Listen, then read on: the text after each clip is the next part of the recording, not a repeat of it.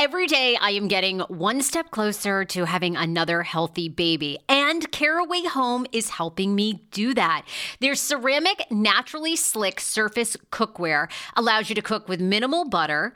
They're very easy to clean, just a little warm water, you wipe it down. And the best part is that Caraway products are made without any toxic materials like BFASs, BTFEs, and a bunch of other things like I can't even pronounce. So you don't have to worry about that. Right now, visit carawayhome.com/TSFS to take advantage of this limited time offer for 10% off your next purchase.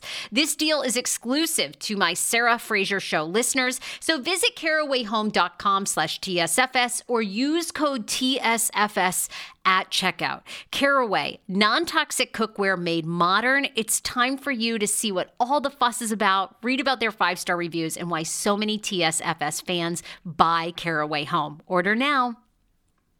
Join Reddit on Wiki every Monday and Friday for some of the most jaw-dropping stories Reddit has to offer.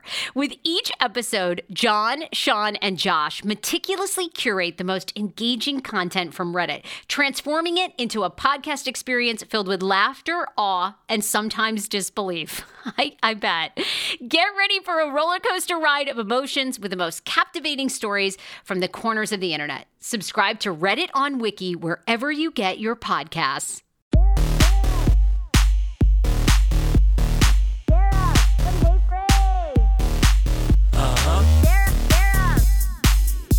I'm here with my friend, Scott Nathan, TikTok star.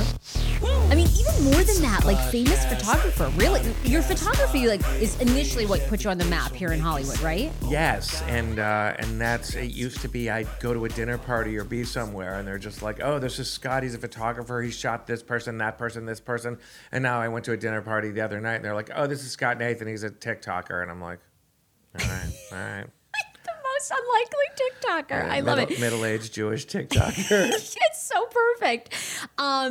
You're a sugar baby consultant, which is how I fell in love with you because I'm obsessed with sugaring. And if I had known you like 20 years ago, 15 years ago, when I was first living in DC, I would have been the richest sugar bitch. Because I think I have old man complex, but I lost my dad when I was in high school. And when you lose a parent, you almost like attract. So I attract old men, with money, but I never knew how to really get the money out of them and keep it. I needed you. But anyway, it all works out. I found my husband, so it was okay. You did. But I have been having some clients that I've been really helping. Well, we're going to get into it because I still want your sugar tips because one of the things that I was so drawn to you is I'd heard you on Juicy Scoop podcast, who I love, Heather. And you were basically also advising sugar babies how they should spend their money. Because so many luxury goods, we think these luxury goods hold resale value, but it's really not true. Only like a limited list actually hold their value. Yeah, like 2. I know, so we're going to go through that. Yeah. But you're also newly an author of the book, The Big Book of Bad Decisions. Yes. Everybody needs to pre-order because you have over 100,000 followers on TikTok because you're an amazing storyteller. Thank you. You've lived in Los Angeles for years, and this collection of working with celebrities from Katy Perry, did you work with Tess Holliday too? Yes. Is the Tess Holliday nude shoot your most famous photograph? What's your most famous photograph? I would say Dita Von Teese Vision is one of my most famous photographs, and Katy Perry One Night Stand is a very famous one that people go, "Oh, you shot that," or the Maroon 5 one with the jet. People love that one. Okay. Yeah. Well, you have a new book out that people need to. You've been fundraising for it, and are you officially taking pre-orders? Well, I'm taking pre-orders via Kickstarter. Okay. So I'm not sure when this will air, but the campaign ends on November 9th, which is also my birthday. So I figured, let's just roll the dice. This will either be the best or the worst birthday ever. And now it's going to be the best one. Well, plug it because it's going to air before November 9th. So Great. People still have time to be a part of the Kickstarter. What's the website? The website is baddecisionsbook.com, and then just click Kickstarter. And there's all kinds of rewards. You can get martinis with me at Musso and Frank. There are photo shoots. There are 5-packs and 12-packs. There's brunch at the Polo Lounge. There's all kinds of experiences. You can have me as a dinner party guest, which could go either way. Okay, well, I've been out with you. And by the way, I'm assuming our story of when, I won't name where it was, but we had this very fancy lunch, the two of us. Yes, and we walk in, and of course, Kanye West and his wife, Bianca, are sitting there, Right. and she's sort of, like blank in the face. He is a little too. Yeah. And we're both, well, you're not as starstruck as I am, but I'm like, oh my God. It wasn't that interesting of a story, so I don't think it made the cut for the book, but that was a fun day. You're a good, I say that to say you're a good lunch or dinner date. Yeah, I kept because the universe always gives me the opposite of what I want. So I've always found Kanye incredibly irritating. So like five times in a row, I went to lunch at this place, and they seat me right next to him. And the first time I went there, he's just saying openly anti-Semitic things, like we're in London or something. And he's going, they could cancel my social media, but they can't cancel my voice. Nazis didn't invent the swastika. And I'm like, this motherfucker. And I literally just get up and I move tables. And he's kind of staring at me like, why'd you move tables? Let's go back for like a second. Because you grew up in Illinois, and I'm wondering if you, were you always a people person or sort of have a knack? I mean, you have a true knack for reading people, I think is one of your gifts. Like, what were you like as a kid? I was a skinny, pale, ginger kid in the suburbs, which is can make you a target if you don't have a survival instinct. So I was not a jock. I was not banging the head cheerleader under the stands or rushing 1,000 yards a game. So I was like, what can I do to survive? So being funny was one of them. So I learned to navigate a lot of different social circles by being funny, by being the prankster. And when I was a little kid, it was like the fake dog poop and the whoopee cushions and all that. But I learned to, I became friends with jocks. I became, because they could protect me. And I became friends with the pretty girls. I didn't get anywhere with them, but I became friends with everybody, so I could just sort of move between social circles, which I think enabled me. I've carried that through my whole life. Did you think you were going to be a comedian when you grew up? Never. What did you think you were going to be? I wanted to work in music. Music was my first love, and I did for many years. You did? What'd you do? Wait, I don't feel like I've heard you tell music stories. What'd you do in music? So, I graduated from college. I went to work for a management company that managed a few Chicago acts. Some of them got signed. None of them went anywhere. But it was in that golden age of Chicago music when the Smashing Pumpkins were hitting, and Material Issue, and Liz Phair. And it was a really great time to be there. And then I was promoting concerts there, and I was doing clubs, and I wanted to be an A&R guy. And so I moved to LA, and I got a job that lasted, a month at Atlantic Records, and Napster happened, and everybody lost their jobs.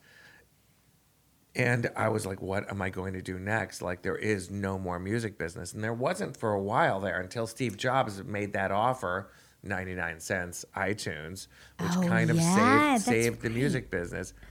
And my friend Kevin was tasked with doing that. So creating what? Like creating the... So Steve Jobs sent him, and he says, you're going to meet with all the labels. It's not open to negotiation. 99 cents, that's our offer. Take it or leave it. So he told me this one amazing story, and Kevin, God rest his soul, I'll tell the story because he's gone now, but Kevin said that he went and took a meeting at Hollywood Records, which was the Walt Disney Company's record company, and just said, listen, I have no power to negotiate here. This is a directive from Steve. We're selling your songs for 99 cents. You either sign with us or you don't. And the guy says, you can tell Steve Jobs that I said personally that he can go F himself.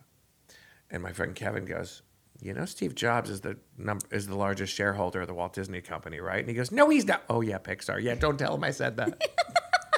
Take it back. So you come into music, and then how did you get into photography here? Well, I'll get there. So then I was just like, well, this internet thing is new. Maybe I can make some money off of that. So there's this really good friend of mine that I came up with in Chicago named Parker Bennett. And Parker Bennett was a college student at the University of Wisconsin-Madison, and he wrote a screenplay in college with his best friend, and they sold it to Hollywood, and it got made into a movie. And this was a movie called Mystery Date with Ethan Hawke and Terry Polo. Okay. And which is amazing to sell a script while you're undergrad. Really hard to do, right? Yeah. It's very hard to do. So he did that, and then wrote the Super Mario Brothers movie, the first one with Bob Hoskins and Dennis Hopper. Okay. And he worked in advertising for a while, and he was a great artist and a great creative and great at everything. And I was pretty good at talking to people. So I was like, Parker, these website things are brand new. I'll bet you I could convince movie studios that they need websites. And he goes, give it a go. Give it a go. So I got invited. I couldn't afford to go home for the holidays. I didn't really have a career going. And a friend of mine invited me to his family's house for Passover. So or Hanukkah or whatever, I think it was Passover. And I went over there and I meet Sid Sheinberg, who was the president and chief operating officer of MCA Universal. This guy was a legend. This guy gave Steven Spielberg his start. Wow. And he had just days earlier won the Oscar for Schindler's List for Best Picture. So I'm getting to know this guy, and he's like, what do you do?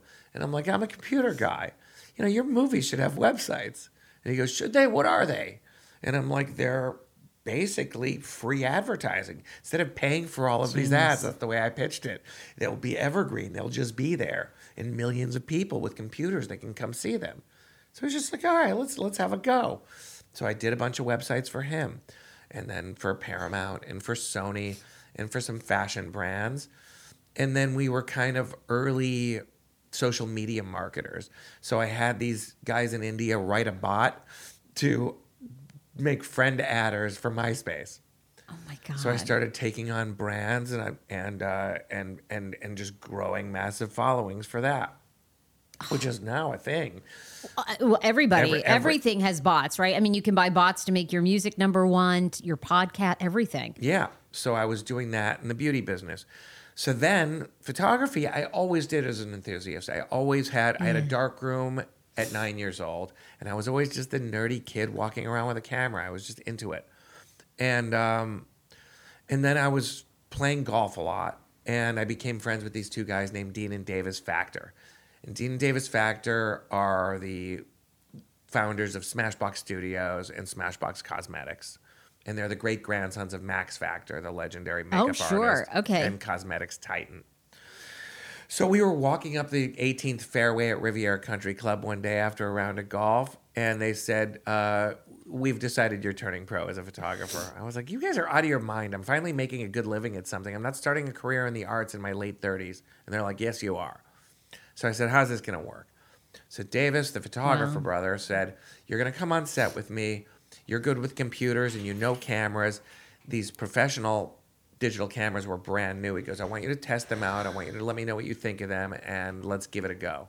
And I'll teach you everything there is to know about studio lighting and managing publicists and running a celebrity shoot and studio photography, the things that you don't know. But you have to promise me one thing. And I said, what's that? He said, one day I'm going to decide that I can't teach you anymore, and I'm going to fire you. And you cannot go assist other people. You have to fly. I'm going to kick you out of the nest. So we were 8-9 months in. Oh my God. And we finished the shoot. I think it was Christina Aguilera. And he goes, thank you, everybody. Thank you, hair. Thank you, makeup. Thank you, wardrobe. Scott, you're fired. And I was like, wait, what? And he goes, I told you it's time to fly, little birdie. Get out of the nest. So let me take a sip of water. I call him the no-Zempic, been on Ozempic doctor. I'm talking about Dr. Applin and his wife who founded My Optimal Body. I am so happy about this. These are the first mindful eating-based doctors I have ever partnered with. They see patients nationwide, and they are seeing more patients who have been on Ozempic, and Ozempic has failed for them. What makes My Optimal Body so unique, and why am I endorsing them? It's because Dr. Applin actually looks at food additives, your addiction to food, your mental health. They do a whole look at you, including your gut health. Many of Dr. Applin's patients are working out, restricting their diets, and still gaining weight. Why is that? Because something's going on in your body and with your mind. Visit myoptimalbody.com to request an appointment. Be sure to tell them the Sarah Fraser Show sent you so you can qualify for a free personalized assessment, plus a bonus free 30-day supply of their gut repair product when you sign up for a customized plan. Again, that's myoptimalbody.com to request an appointment. How about getting up to 5 hours of your life back when you sign up for Hungry Root meal prep and delivery service? I'm obsessed. I've tried a lot of meal prep boxes. This is one of my favorites. In fact, I actually emailed the client to see if I can get like a year's supply. They're like, Sarah, use your own damn code. Anyway, right now, I want you to go to hungryroot.com/TSFS because you are getting 40% off your first delivery and free veggies for life. The average Hungry Root customer saves 5 hours a week. That was us. On top of that, you can pick from vegetarian, keto, meat, anything that you like. Right now, Hungry Root is offering TSFS listeners 40% off your first delivery and free veggies for life. As I mentioned, just go to hungryroot.com/TSFS to get 40% off your first delivery and get those free veggies. That's hungryroot.com/TSFS. Also, don't forget to use my link so Hungry Root knows who sent you. Yeah. Yes. I know you've been working on your audiobook 5 hours straight yesterday and recording a podcast. Yeah, so you're like, excuse my gritty voice. So I sat on my couch for 3 weeks going, I should have tested more when I was assisting him. I only did like 2 shoots. And I get a call from his old head of marketing at Smashbox Cosmetics. And she said, can you shoot beauty the way Davis does? I said, yeah, I know all of his tricks. And she goes, do you know this company called Too Faced Cosmetics? I said, yeah. Amazing. I said, but they don't use photography. They just use this kind of cheesy stock illustration. And she goes, not anymore. I left Smashbox. I'm going to work for them. I want to grow this brand up. I want you to put together a creative brief and see if I can sell you as the photographer. So it wasn't the most original creative brief. I was just like, oh, they're a cutesy brand. I said, we'll go Two-Faced. One blonde, one brunette, one good girl, one bad girl, like James Bond or Gilligan's Island or Betty and Veronica. You know, it's an old tried and tested theory. So I pitched them and sell it in the room. So they're like, we've never done a photo shoot before. What's the first step? So I said, casting. So they said, okay, hold one. So I do a casting over LA Models, and I see about 100 blondes the first day. And the fourth girl to walk in the door was this girl named Lyndall Jarvis, this South African beauty who was just terrifying, looking like sapphire eyes and bee-stung lips. And I was just like, oh, she's my scary girl. And I'm like, booked. And then the next day I saw about 100 brunettes, and I'm just like, there is nobody in this town. There's not one model that speaks to me here. And they're like, who'd you find? And I'm like, nobody. I need another casting day. And now these guys are getting nervous. They're like, you saw 100 models in Los Angeles and you can't find one brunette you like. Right. And I'm like, no. It's a bunch of soggy white bread here. So I go, I need another casting day. So I have another casting day, and I see like 40 stragglers that couldn't make it to my first one. You know, the ones that, just the ones that couldn't make it the first time. So I was just like, guys, there's nobody here. Can we look at models from New York? Can we look at girls from like IMG? And they're like, Scott, you were out of your mind. We don't have the budget to fly in and house models from New York City. No, you better pick somebody from the tape or we will. So I go home, and I'm just sitting and thinking, and I had just met this girl and become friends with her, named Katy Perry. And I met Katy Perry on the street. Me and my girlfriend were walking into Chateau Marmont one night.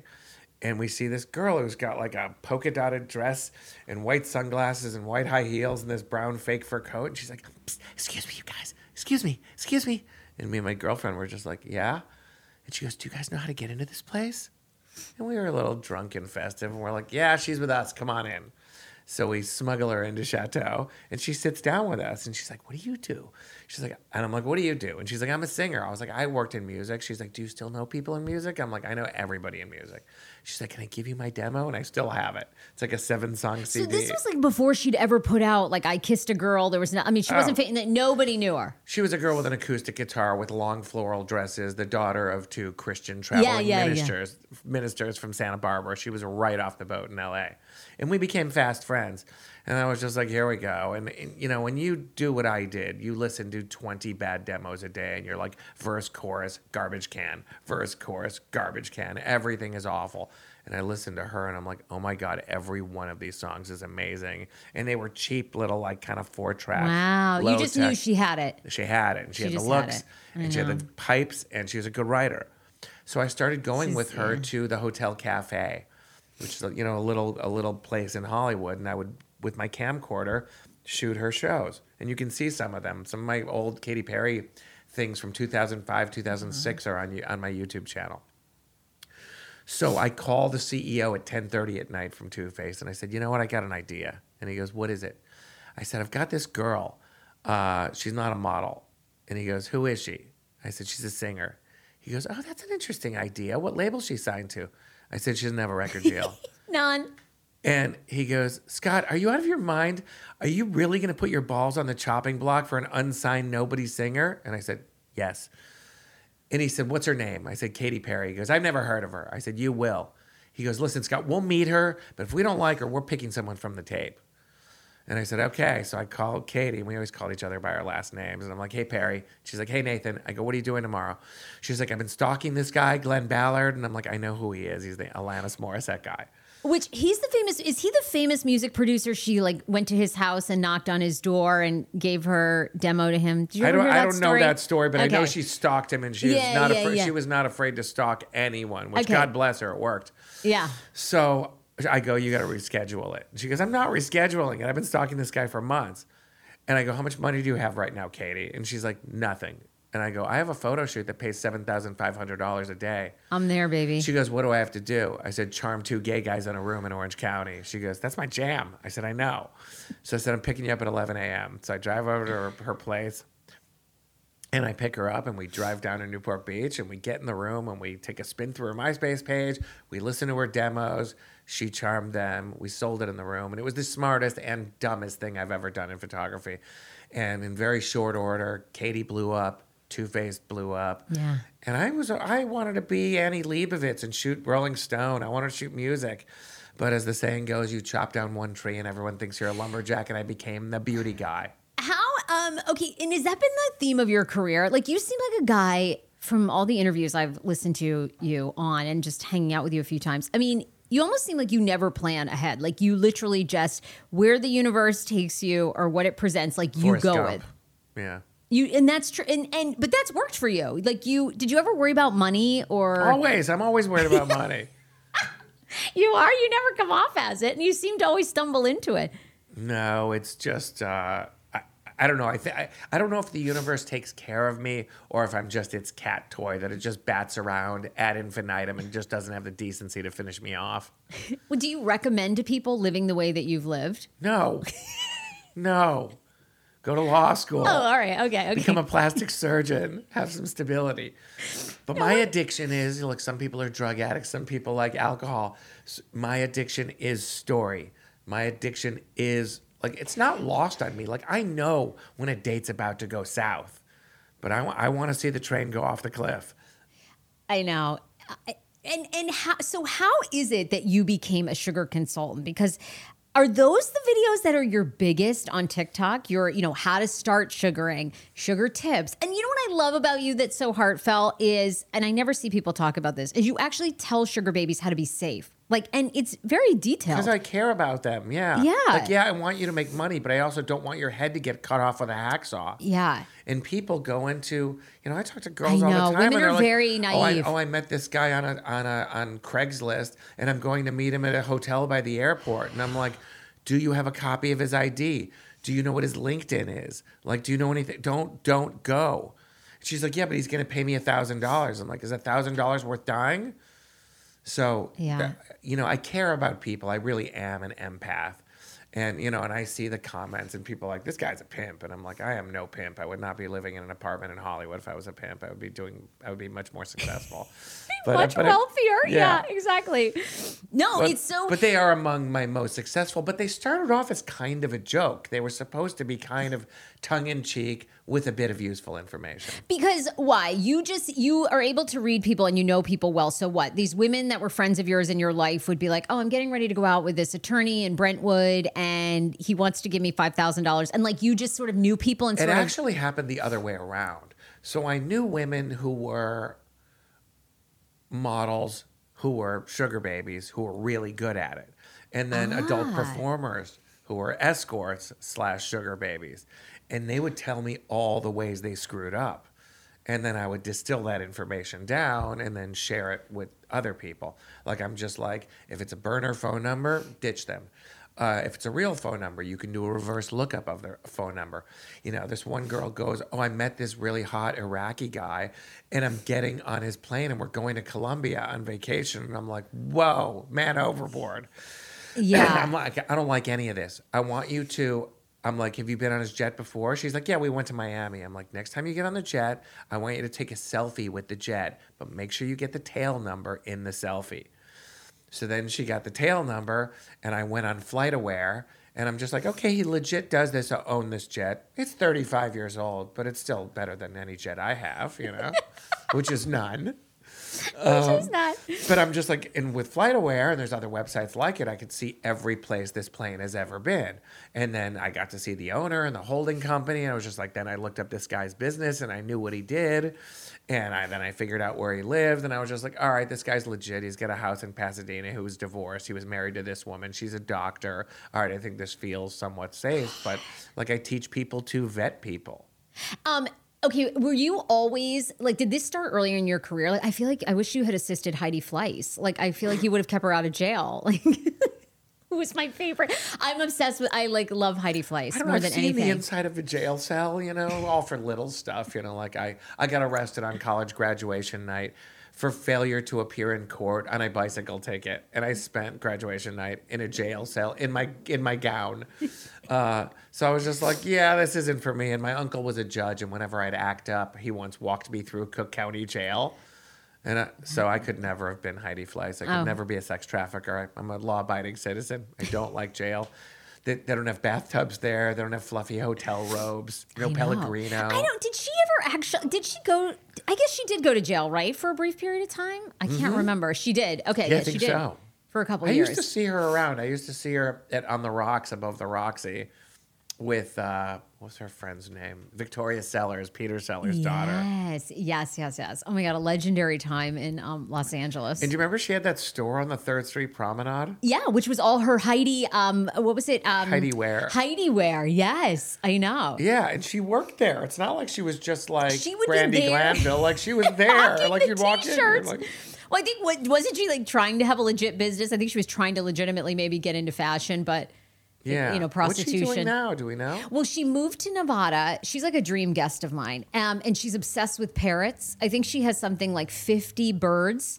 And, she's done various different like reality show things, but she hasn't been on television in a hot second. I'm not exactly sure what she's doing for like work or. You should chase her down. I know, I've She'd got be to. a great guest. Oh my God. I mean, what stories?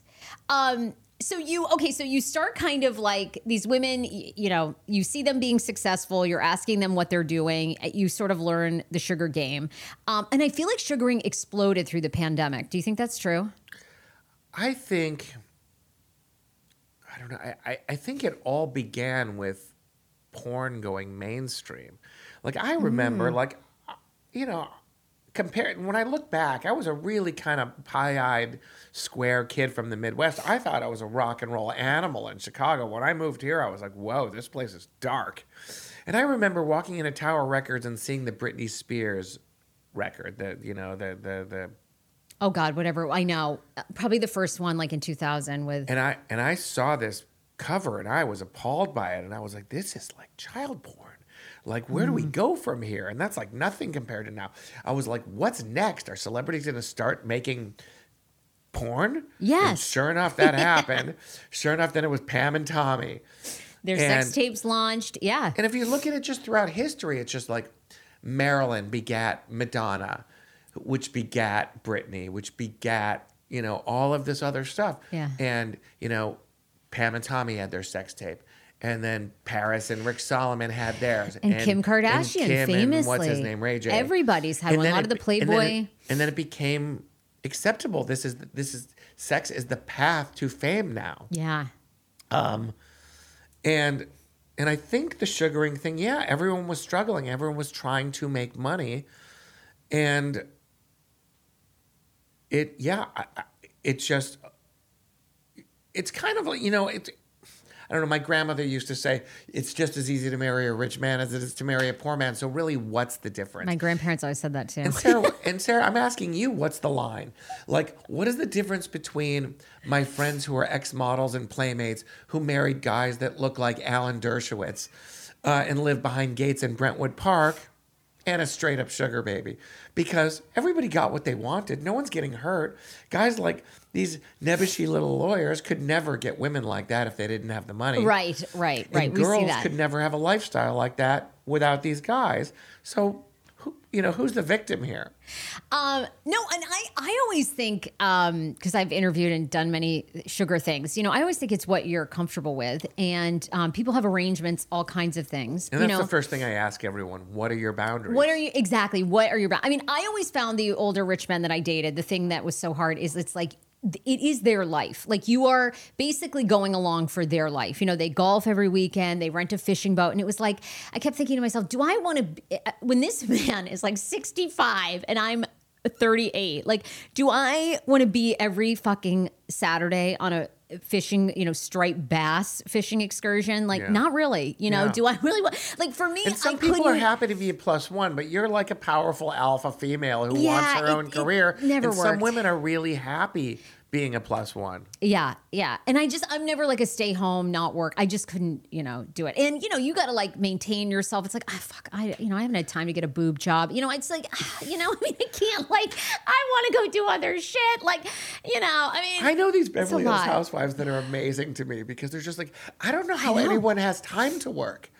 Right? They're so busy getting they're their like, nails they're like, done, their they're hair like, I had hot yoga at 7 a.m. and then it took me 3 hours to get my extensions redone, and then I had to get color, and I had to get a manicure, and then I've got this charity event. Who has time to work? How about a bra that you don't want to take off when you walk in the door and you get home? Well, that's what Honey Love is known for. Honey Love has been a longtime sponsor of the Sarah Fraser Show because their bras and shapewear have gotten me through many of events. Their cami bodysuit is my go-to. The fabric is so soft.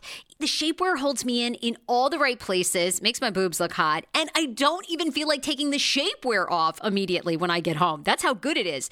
I'm also in love with their crossover bra, another product that is high quality, lasts for a long time, and again, you just feel so comfortable in their bras, and it's not like the old days where you want to take them off. Ladies, give the gift of comfort to yourself this holiday season, to a girlfriend, to your mama, whether you're attending a wedding, hosting a big Thanksgiving dinner, or simply seeking that everyday boost of confidence. Honey Love is here. Treat yourself to the best bras and shapewear on the market and save up to 50% off statewide at honeylove.com/TSFS. This month only. Inventory is very limited and the sale ends soon, so don't miss their best deals of the year after you purchase. They'll ask you where you heard from them. Please, please, please support the Sarah Fraser Show. Tell them that TSFS sent you. It's time to ditch the underwire for good, thanks to Honey Love. Right, I know. And I'm like, I'm never into sitting there for hair extensions. Yeah. Okay, tell me, so like you do give advice how people can start sugaring. What's like the 2 tips that you would give to start?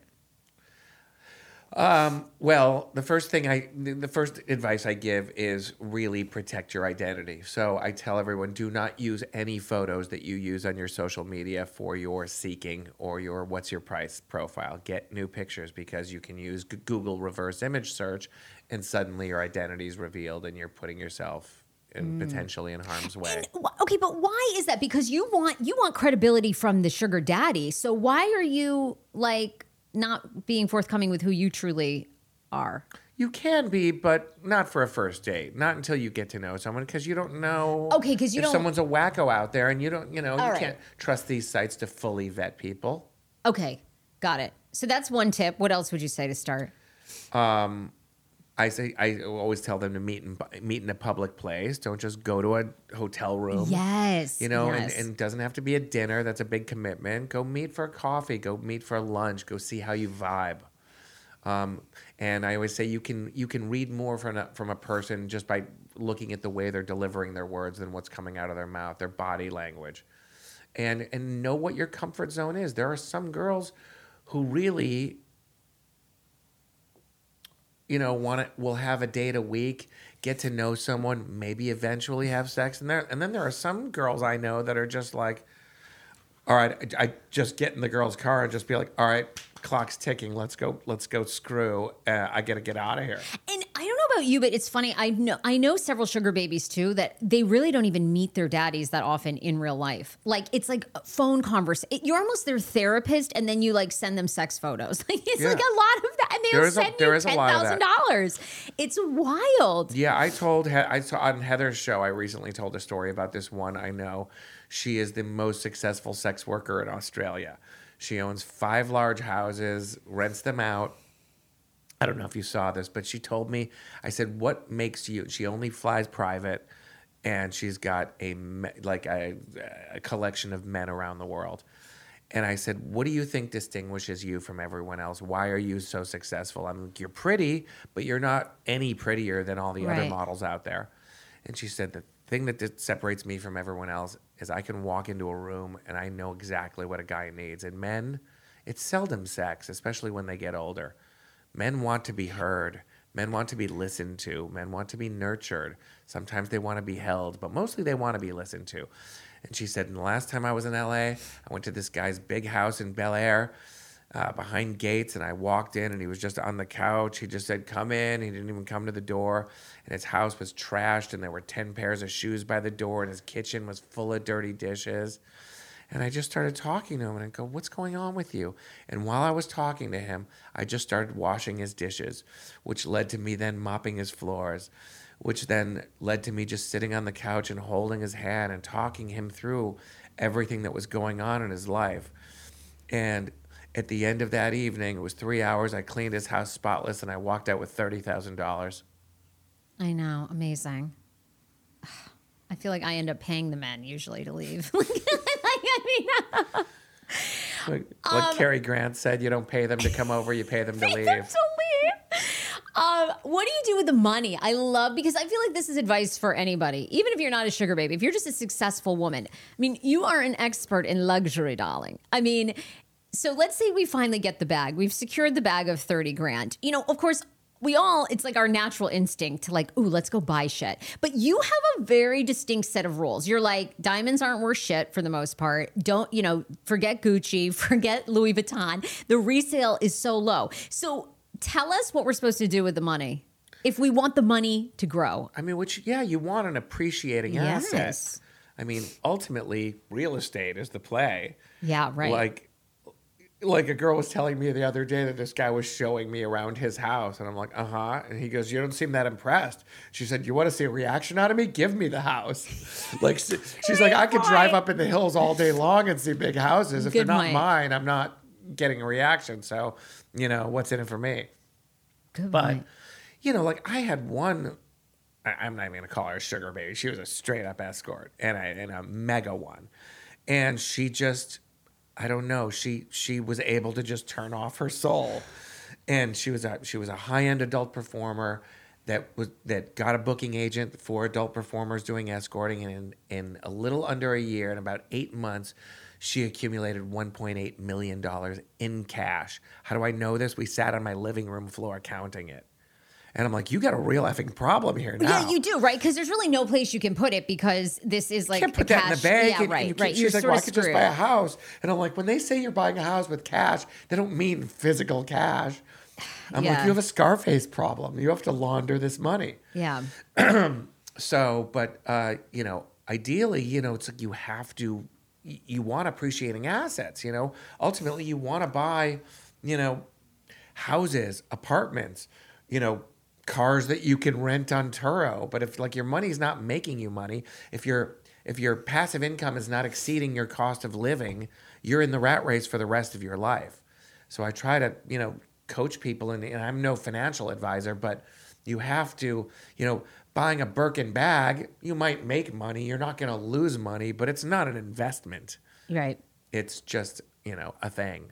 But you say Rolex watches, and you say buy a men's Rolex, not a women's Rolex. Yeah, why?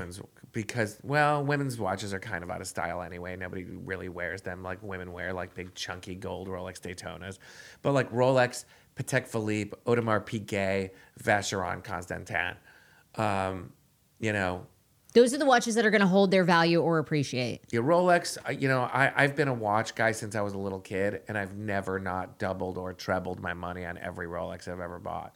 And you say the only handbag worth buying. Wait, is Chanel? Doesn't Chanel Chanel and appreciate? Hermes. Those are the only two that'll hold their value or appreciate. And they were really appreciating during COVID because there was a production crisis. Right. So I had one woman who was getting divorced and her visa was running out and she had to go back to England. And I had to sell 120 handbags for her quickly. And we were crushing it. And I mean, even on Real where they kind of stick it to you, but like I'm like, because I've helped so many people, I'm at the absolute top tier at Real because I sell over $100,000 a year through them. But like this stuff was just going like wildfire and going for over retail.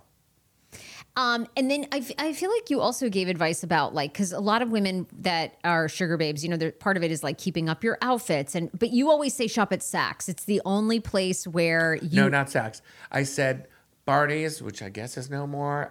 It's kind of dated information now, but it was Barney's and Neiman Marcus because you could return for cash, for physical cash. Got it.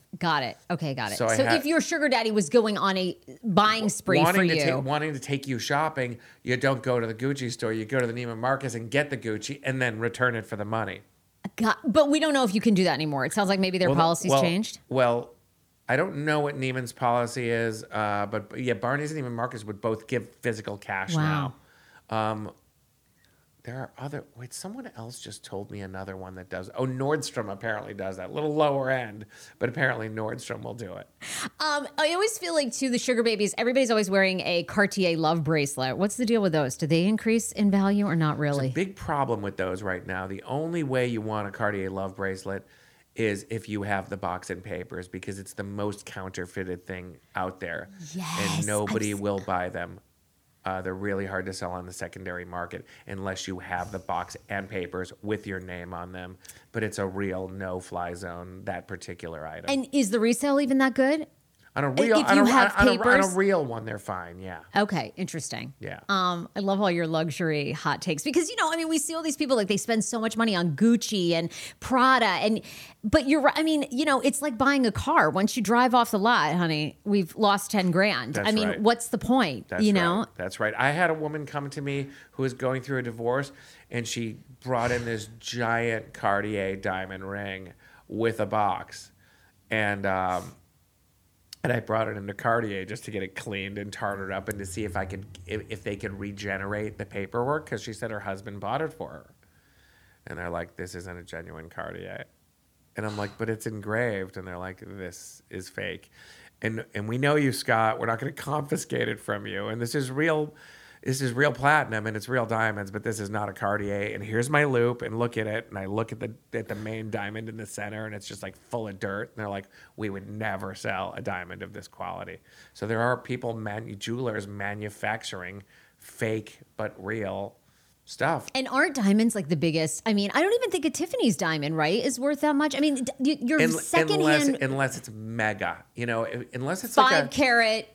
VS2, D right. flawless, yeah.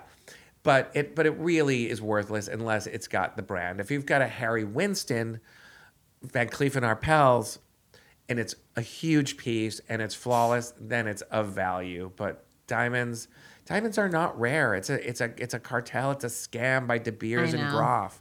There's an unlimited supply of diamonds in the world. Forever and ever. And now they do those, oh my God. Lab-grown ones. Lab-grown, right. Which are amazing.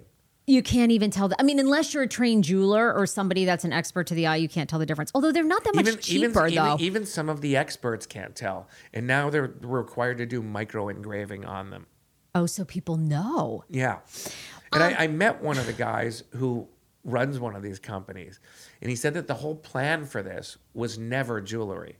Like they can spit out an 8-carat canary yellow diamond that's flawless, no problem in these pressure chambers. He said the plan was to sell enough jewelry to finance the future. And I said, what's the future?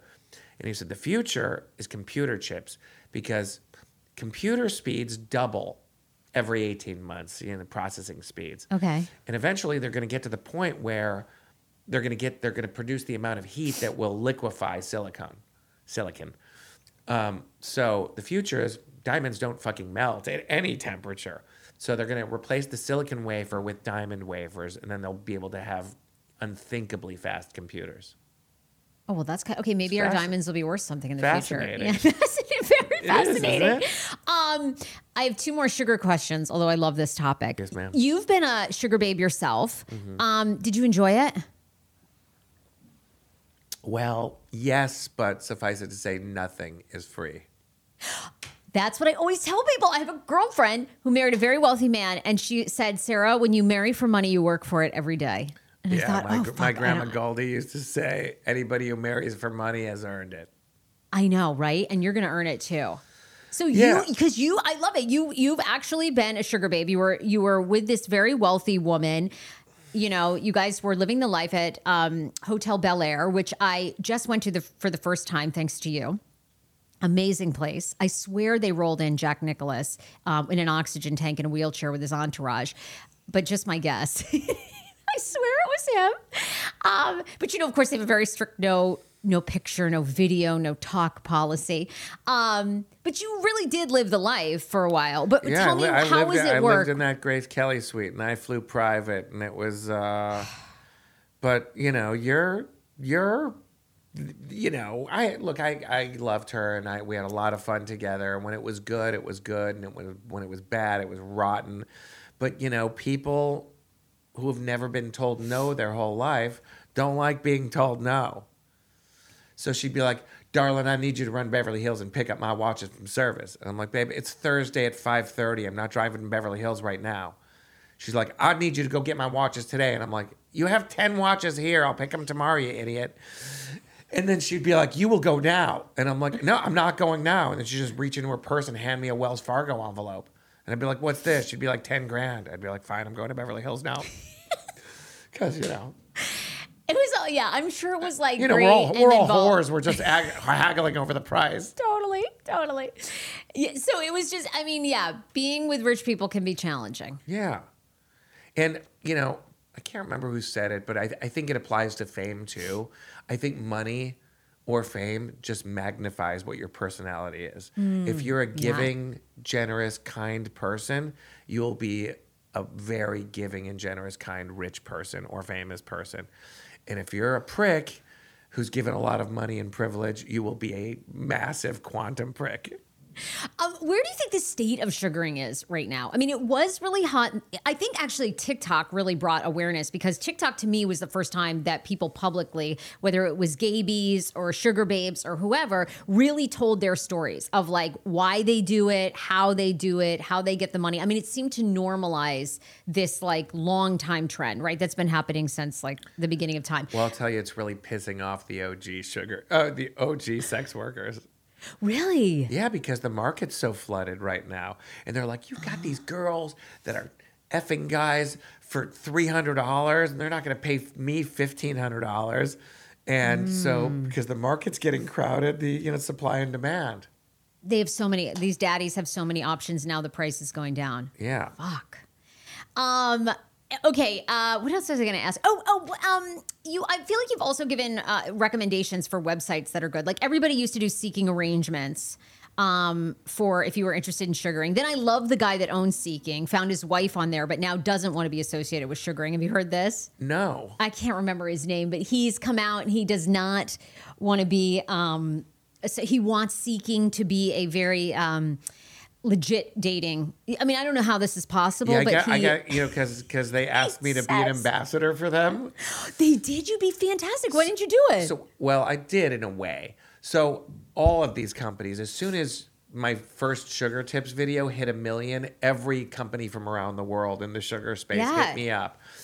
And I said, listen, don't bait me with money. I want to talk to someone on the telephone, and I want to ask you questions, and I want to vet you. I want to know how you keep these girls safe. And the ones that wouldn't take a phone call with me were immediately disqualified. And so I talked to an executive from Reflex Media, which owns Seeking, and Whip, which is What's Your Price. Do you know that one? Yes, What's Your Price? I was going to ask you about that's a good one. Company. Yeah. What's Your Price?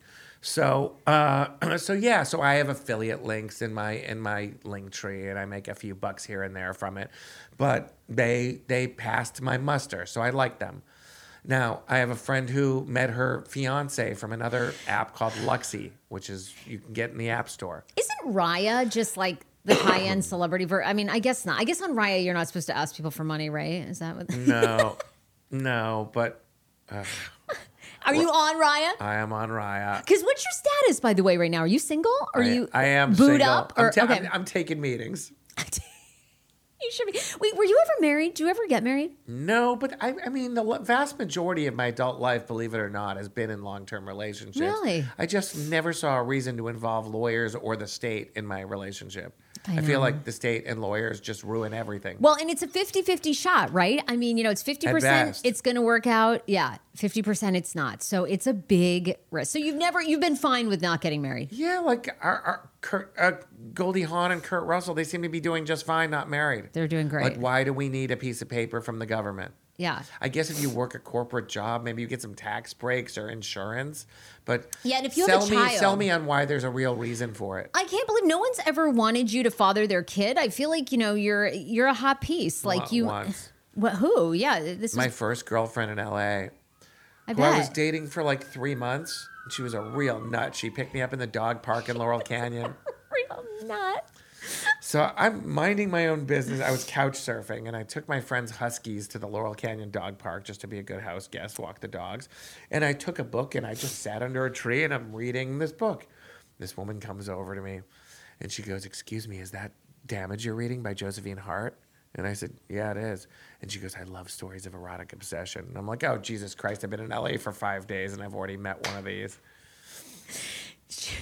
She wanted to have your kid. So I end up in very short order moving in with her in Bel Air, and then she goes, "I'm going to take my kids to Aspen for the summer," and I was like, "Okay, so I'll just fuck off then." And she goes, "No, keep the house."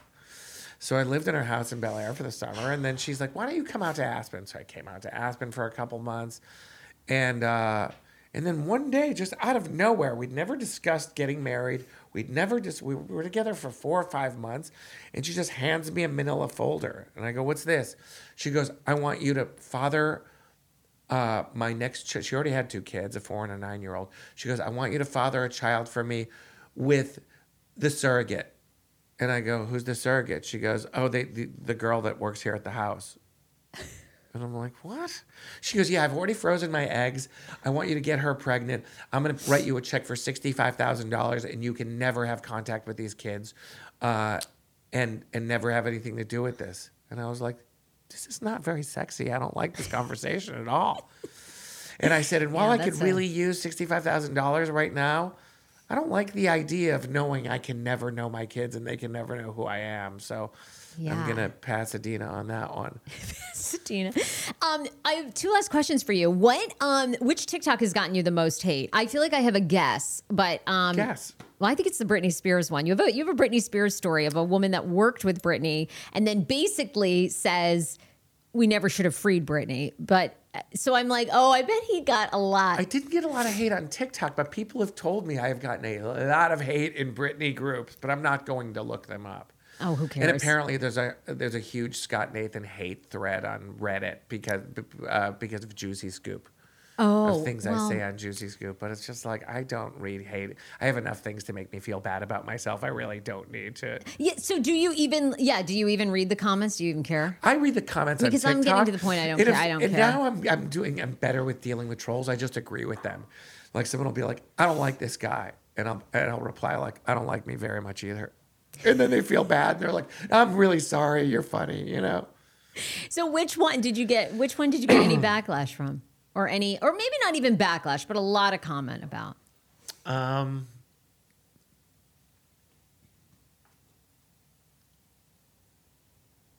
feel like I don't get that much. No, I mean, I don't see it either. Okay, I guess, some people go like, "Oh, he's a pimp" or "He's a liar," but that doesn't bother me. I know who the fuck cares. Or this, I don't like your face. And then I just write back, "I don't like my face either. Do you think I ordered this face? I ordered the Brad Pitt. It was sold out." So you just have to roll with it. Okay, Big Book of Bad Decisions, your new book that is out, everyone needs to get. You're obviously going to be telling more in-depth stories from what you do on TikTok, but you say that this book is a little bit raunchy because, TikTok's very PG. It's very clean. There are a large swath of this book could never be told on TikTok. Okay, fantastic. Tell me a good drug story. What's a good cocaine story? Because cocaine was fun before fentanyl. Now you can't really do drugs. Right. So are there good drug stories in here? Good porn stories? What's like the raunchiest?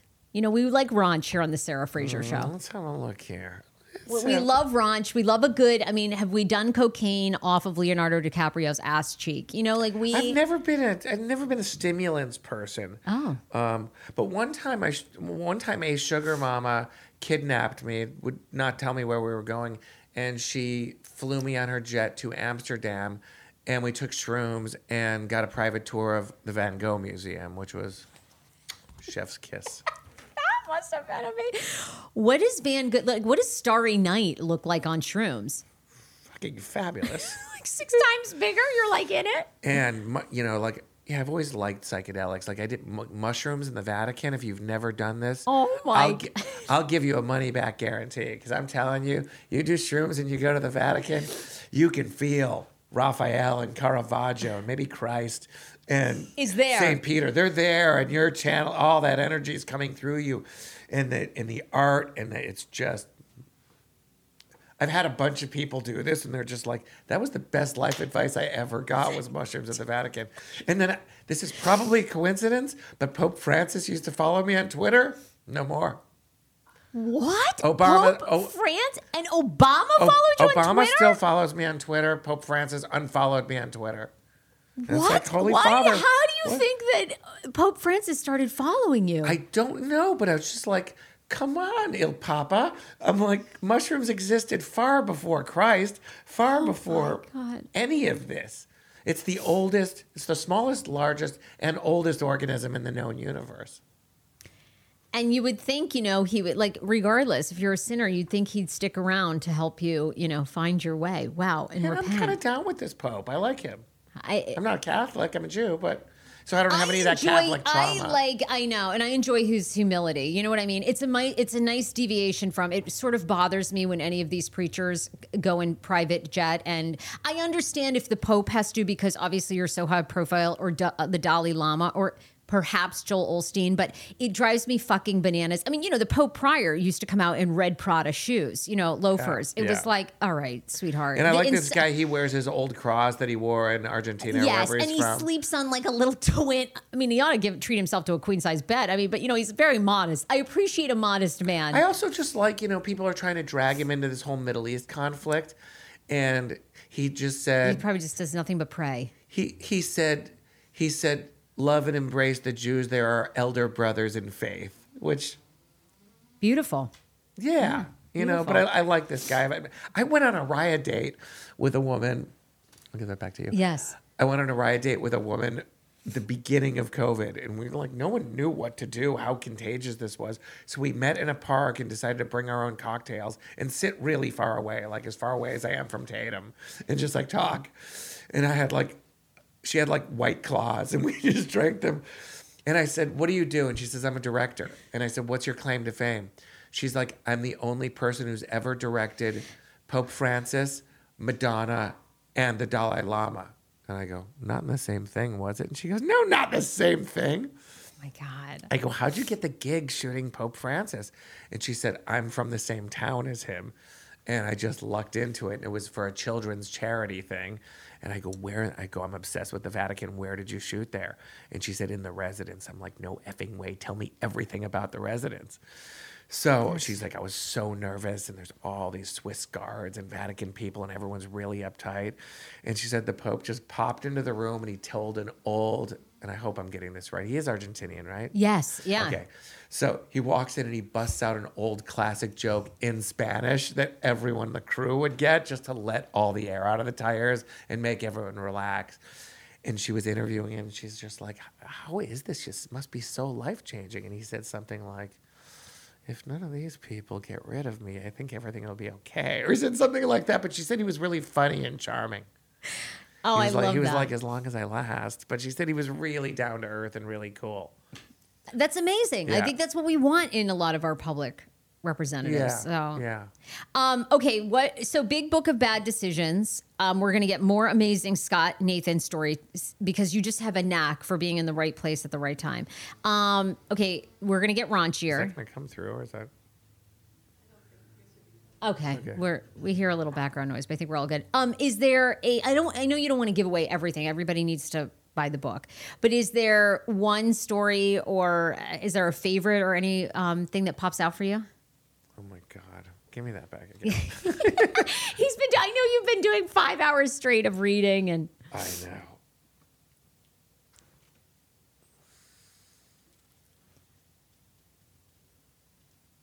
you've probably done the material so much. No, so much of this I have not done yet. I'm trying to think of something that I haven't done on TikTok. Oh, you want to hear about how I lost my virginity? Yeah. All right. Let's just start it. Let's the origin story. Okay, sure. Let's do it. All right. Now, what was this, 35 or? It's very funny. I'm kidding. I was 17. I was 17. And high school was coming to an end, and I wasn't I was not the first to lose my virginity. I did not want to be the last, but I had no prospects, none whatsoever. I mean, I was friends with everybody, but I hadn't really figured out women. Not that I have now, but Believe me, you hang out with you in real life, you just have a knack. I'm doing better now. And go on.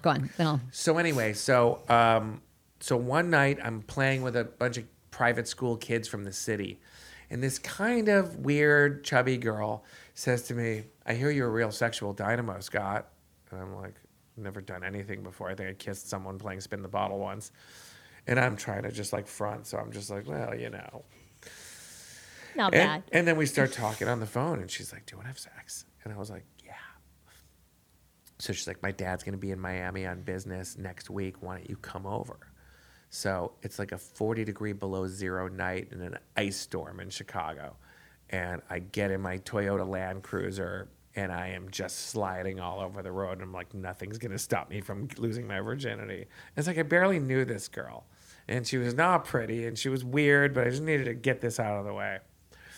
And I get to her dad's high rise on Lakeshore Drive.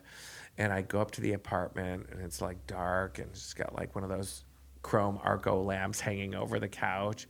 And I was like nervous, so I was thirsty and I wanted water, but I felt like it was uncool to ask for water. I know, right? Yeah. So she's like, do you want a beer? And she gave me like a room temperature Heineken. And I'm like, and I'm not making a move because I don't know how to make a move. I don't know what I'm doing. And we're just sitting there for like an hour and she's giving me that look like, so? And then she goes, you ever driven a Ferrari before? And I go, no. Been in the back. I've been in one before. My friend's dad had one. I got a ride in one. She goes, do you want to take my dad's out right now? I was like, no, the streets are covered with ice. If we take that Ferrari out, we will die. And she goes, we're taking the Ferrari out. I'm driving. And I go, okay. So we go out. She makes it into first gear, throws it into second, floors it, throws it into third gear, spins it into a 360, slams it into a street lamp, showering me with glass. There's glass down my shirt. Bang my head, bang my elbow. I'm all fucked up. It's freezing out. And I go, we are fucked. And she goes, we are not fucked. And I go, we're totally fucked. I go, you're 15 years old. We just destroyed a Ferrari. She goes, no, we're going to be fine. I go, how are we going to be fine? She goes, well, just say it was stolen. And I go, okay. So we walk back in the freezing cold, like the 5 blocks or whatever it is. We get back and I go, what are we going to do now? And she's like, fuck. So I go, okay. So I'm like, she had one of those, like, remember those 80s, like, front enclosure bras? Oh, yeah. Okay, yes. Yeah, they don't seem to exist anymore. No, I know but what they you were mean. just one. Yeah. And I could not figure out how to get this thing off. And it was one of those scratchy, nude, see-through ones. And she's just like, ugh, God, here. Yeah, and right. I'm like, and I heard angels sing. I'm like, boobs. And we're figuring it out. And she's like, you brought a condom, right? And I'm like, no, I never bought one before. And she goes, okay, well, just be careful. And I go, okay. I didn't exactly even knew what that meant. So I'm like, oh, it doesn't go down. It goes, it goes in. Oh, I'm figuring it out. Like I didn't know how vaginas worked at all. I'm trying to figure it out. And she goes, be gentle with me. I'm a virgin. And I felt too cool to tell her that I also was a virgin. Oh, God. And I go, it's okay, babe. Anyway, Cut to 3 days later, something is not right downstairs. And I'm like reaching into my underwear and there's like stuff coming out. And I'm like, this is not good. So I'm like, I'll give it another day. Next day it was worse. And I'm like, God. I can't tell my parents because that is a conversation nobody wants to have. So I can't tell my friends because they will make fun of me about hooking up with that big girl. So I had to go to like the local Planned Parenthood place by myself. So I go in there and a doctor comes and sees me and he takes like a tuft, a length of wire with a tuft of cotton and he shoves it down my penis and it was like incredibly painful. Oh God. And I'm just like in trauma and I can't tell anybody and I'm in hell right now. And then this really sweet Southern black woman nurse comes in. She's got like these, I could hear her thighs rubbing together. She's got these white polyester pants and I could hear them going. And she sits down with me and she goes, so baby, you got the gonococcus. And I go, is that like gonorrhea? She goes, baby, it is gonorrhea. And I said, I think you might have mixed up my test with someone else's because this girl was a virgin. And she goes, no, baby. And I go, are you sure? She goes, yes, baby. I go, but she told me she was a virgin. She goes, no. She looks at me like, you poor dumb bastard. And I go, and this, like, AIDS was new then. So I was like, am I going to die? She goes, no, you ain't going to die, baby. Doctor going to come in and give you antibiotics. And 5 days you're going to take it and you'll be right as rain. And I said, okay. And then she pulls out like a giant novelty brandy snifter, like this big, like a goldfish bowl full of condoms. You know, those really thick, unusable ones that are like bright red, yellow, blue, green. And she goes, take a few. I go, I'm not touching any more girls. They're all dirty liars. She goes, that is true. Take a few. And I go, no. And she goes, take them. And I go, fine. And I grabbed like 3 and then I threw them in the garbage can in the parking lot just to be polite. And that was that. And then cut to like 10 years later, I fly back to Chicago to go to Mayor Daley's black tie ball. And I'm walking through the tent and I'm in my tux and I see her. And she is not looking well, which brought me great joy, of course, because I hated her for this. And we just locked eyes like bucks in the wild. We're walking through the tent. We both froze. And I'm like, I look at her and I'm like, good. And that was that. Oh my God, Scott Nathan, Big Book of Bad Decisions. Also on TikTok, you do almost daily video posts. It's Scott Nathan Photo? Scott Nathan Photo on TikTok and Instagram and Facebook and Twitter is Scott Nathan. And one more time, the Kickstarter website where people can be a part of this amazing book and storytelling because you're going to be going on tour, I bet. Yes. I'm just hedging my bets here. Lots to come. Yes, go to baddecisionsbook.com and click on the Kickstarter link. Love you, my friend. Thank you for stopping by. You. Thank you so much for having me.